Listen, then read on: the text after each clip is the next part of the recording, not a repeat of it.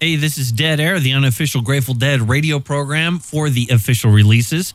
Jerry Garcia's guitar Alligator has a new home, and we are going to be speaking with the owner. My name is Andy Logan, and I live in Woodside, California. Grew up back east. I'm an avid fan and started collecting guitars a little over 12 years ago. We're also going to be talking with the auctioneer who was actually on the phone with Andy Logan when he placed that winning bid. My name is Giles Moon, and I'm the Director of Music Memorabilia at Bonhams.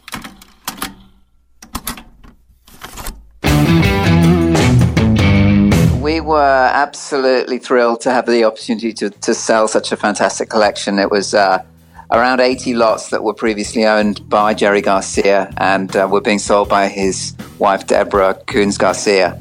So the highlight of the auction was obviously Alligator guitar, which was a guitar that was given to Jerry, we believe, by Graham Nash back in around 1970. The story goes that Jerry had played guitar on one of Graham Nash's albums, and as a thank you, Graham Nash found this guitar in a pawn shop in San Antonio in Texas.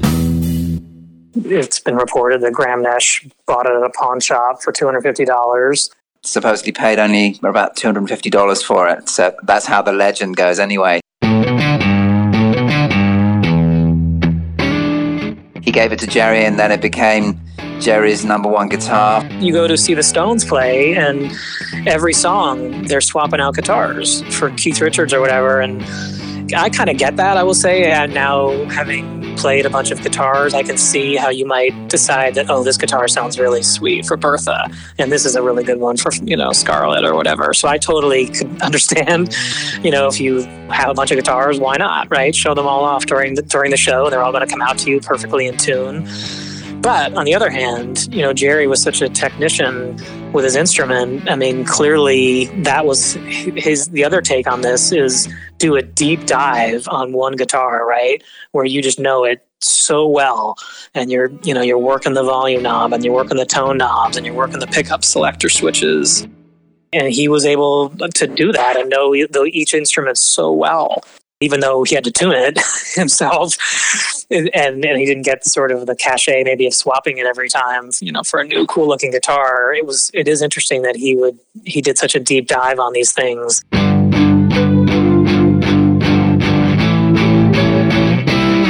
Jerry's number one guitar between 1971 and 73, used it on the Europe 72 tour. Just the amount of people that have said that Europe 72 was a really important album in getting them interested in the music, and having that guitar used in that tour makes it super special. And then it appeared on the Europe 72 album. If you look at the videos and the time and how creative he was and his albums in the early 70s, the fact that he was playing that guitar makes it really special as well. Also, the first, quote unquote, I believe the first of the named Jerry Garcia guitars. We know there are several out there that have that he played in later years. And when you think of Wolf and Tiger and Rosebud and Lightning Bolt, but we believe this was the first one, called Alligator. I mean, it's not a custom guitar because it's a Frankenstrat, but it has a name, right? Alligator. So I'm only just learning. One of the things that's unique about it is that it's new. Even though it's old, it's new to us. No one's kind of known for sure where it was all these years. We really haven't known exactly what it was. If you look at the Garcia website, as an example, jerrygarcia.com, which is run by the family, it says the guitar is a 57 neck with a 63 body. So people were wondering, what is it really? Is the body truly 50 or 63? And is the neck a 57? Are those reversed? I've seen some speculation on Dead Forums that was actually wrong and it was reversed, that it was an early 60s neck and a 50s body. But I can tell you that we looked at it, we were able to take the neck off and see where they would write, dates, and it is a 55 neck and a 55 body. So we know a lot more just in 2 days than we knew a few months ago.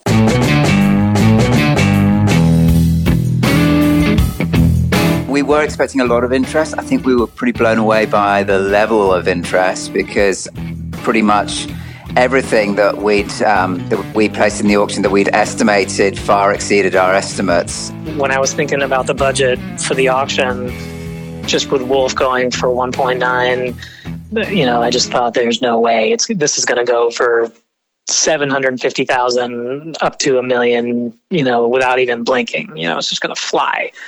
But I said to myself, okay, well, what would I kick myself if it went for and I didn't make a bid on it? And so that's why I put the budget for myself at 400. It flew through all the smaller numbers. It went on 20K increments. I think the first bid I made on it was 280. And I was like, well, it's fun to bid. I'll make a bid, right? So I threw that out. And then I remember, I think at 380 was the last bid. So 360 came to me, 360. And I was like, well, I get to make a 380. I get to make one more bid, and then it's going to fly beyond. And so I said 380, and then quickly it was 400. And then the auctioneer over the phone, because I did this over the phone, he said, it's 420 to you. And it just hit me because there's such a magic with the dead, There's so many weird coincidences that happen. And being a big fan of 420 going back to the early 90s, I was like, oh my God, I have to say yes to 420, right? And the auction guy laughed and he totally agreed with me. He's like, yeah, so what the hell, 420. I did actually happen to have the winning bidder of of Alligator on the phone. And then the room went silent. And then there were some giggles, and I could hear people kind of laughing about the notion of 420. I could hear over the phone, and the auctioneer checked with the online bidding, and then no more phone bids and no more, in the room. And then that was it. He was super excited. He was absolutely blown away. And he said, it's yours. And I got emotional. He was absolutely blown away, and he was speechless to begin with when he realized that he'd actually won it. I have one buddy who was in there at the end, and he said to me that something told him just to stop, which is weird. I don't know if it's because it was 420 or why, in his case. And I don't know why it didn't go for more. And maybe other people felt like, oh my God, Wolf went for 1.9. There's no point even, throwing my hat in the ring. It could be that. I just don't know why it happened. The other thing I'm wondering is if in the shape that it was in, with the missing volume pod, and it's definitely had it's been well used, right? So it's not like Wolf or Tiger or Rosebud, where you look at it and you think, even if you weren't a deadhead, right? If you just saw, like, if you opened up a chest that you pulled out of the ground and you saw Tiger or Rosebud, you'd be like, oh my God, that thing's cool. Like, what's this? These inlays and, the beautiful hippie sandwich, just crazy Cocobolo, just beautiful everything. You would say this is valuable. If you were a Strat guy and you saw Alligator and you didn't know anything about it and didn't know about Jerry, as my buddy Alex Jordan said to me, you'd be like, wow, this thing's seen some use, I can tell it's a vintage Strat, but man, this thing's seen some wear. And so you might not think it's maybe as worth as much just off the cuff that way. So that's possible that went into people's heads.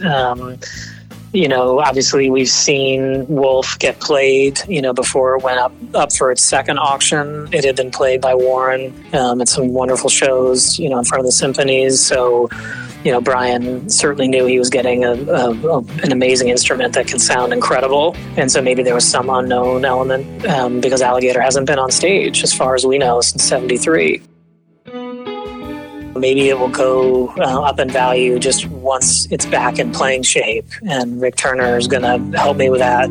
He was the one who worked on it with Frank Fuller back in the day. And I know Rick is going to work his magic, and it's going to sing, like as he says, like it did in 1972 in Europe 72 tour.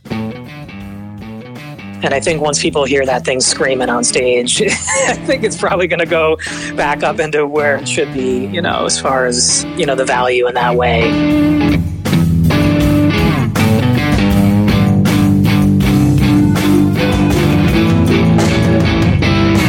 I will tell you that all the guys at the shop looking at this beautiful alligator sticker, like, how is it not even peeling up anywhere? I mean, it's perfect. The alligator looks perfect. I mean, I have replica alligators that the alligator looks exactly the same. You know, there's a little bit of a dirt line around it as time would have it, right, around a sticker, but it's not peeling up anywhere, you know. I don't really understand it. And it is shockingly pristine. What has a special component about it is Jerry kept it, right? That he didn't give this one away or anything. So that must have meant it was special to him. We don't know where it was as far as when he was done playing it. When Wolf first came out in August of '73, obviously we do know that the blaster, the Alembic Stratoblaster that was in Wolf originally was taken from Alligator, as well as the volume pot. And so when you look at the guitar now, it's missing a volume pot. The blaster part was special, and Alex Jordan, who's a big gearhead and has been a member of Midnight North and now is going out on his own, great player and great friend and gearhead, he spoke to Alembic about it. Apparently that Stratoblaster was one of the first that was ever made that was put into Alligator, and what that does is it just adds a bunch of punch, you know, a bunch of power. And a lot of the Stratoblasters after that had a switch where you could turn it on and off. But in the case of Alligator, it would be just like a trim pot, something on the inside where you could turn it up or down. And it's possible on the original one that didn't even have that. It was just full on. And I just don't know because I don't have that actual device. I don't know where it went.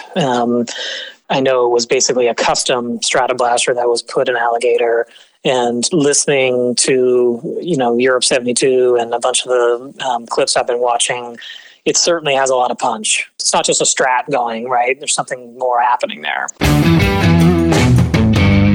I do think the Stratoblaster is something that makes it cut through the room. And for sure, it is true that it's Jerry's hand and the pick angle and what he was looking for and the tone and the volume, you know, knowing which, you know, pickup to be on and all that stuff. So there is the skill of Jerry for sure. And thankfully people have studied that and are able to do that and then put their own twist on it.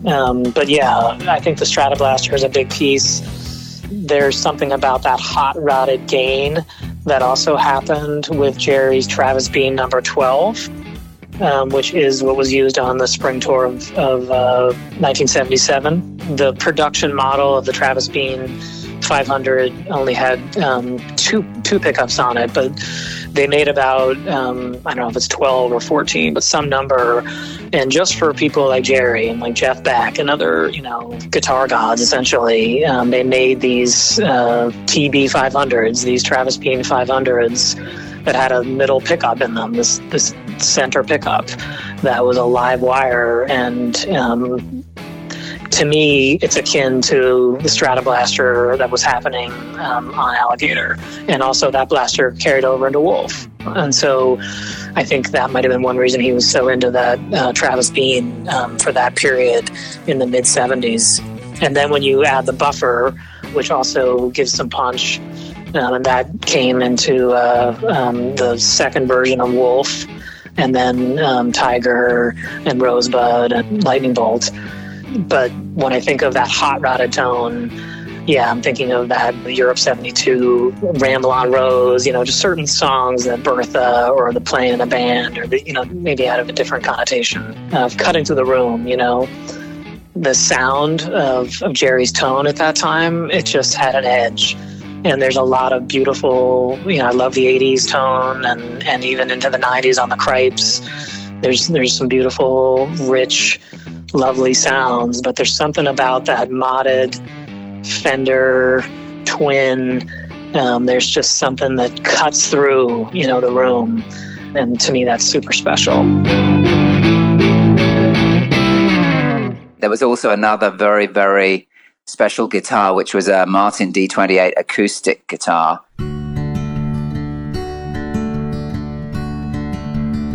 There's some speculation as if it might have been played on American Beauty. And Jerry actually used it and played it on the Festival Express tour in 1970, which was a tour which Janis Joplin was actually on as well. They talked about it being used in Festival Express. Basically, got on a train in Canada and got on the train, rode across Canada, and on the way played 5 gigs. They got off and played 5 gigs. And the footage of him playing in a train car, late night jamming, being silly, the history of it is pretty crazy. And there's a fantastic documentary about, which is an awesome movie, so I recommend people see that. The whole tour. The fact that he kept it is what means the most to me.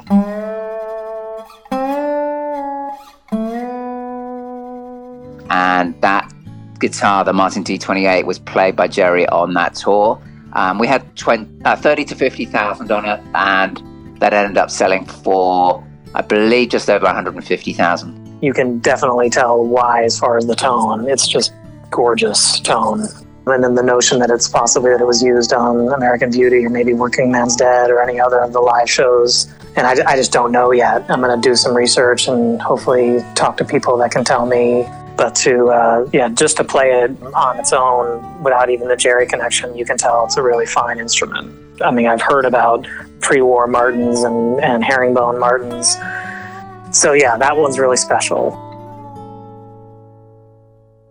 The market for guitars and certain areas of the market is really exploding now. And I think part of that is possibly because the guitars and the very, very highest caliber material out there is getting recognition from institutions now. And there have been a lot of exhibitions over the past 5 to 10 years for different bands.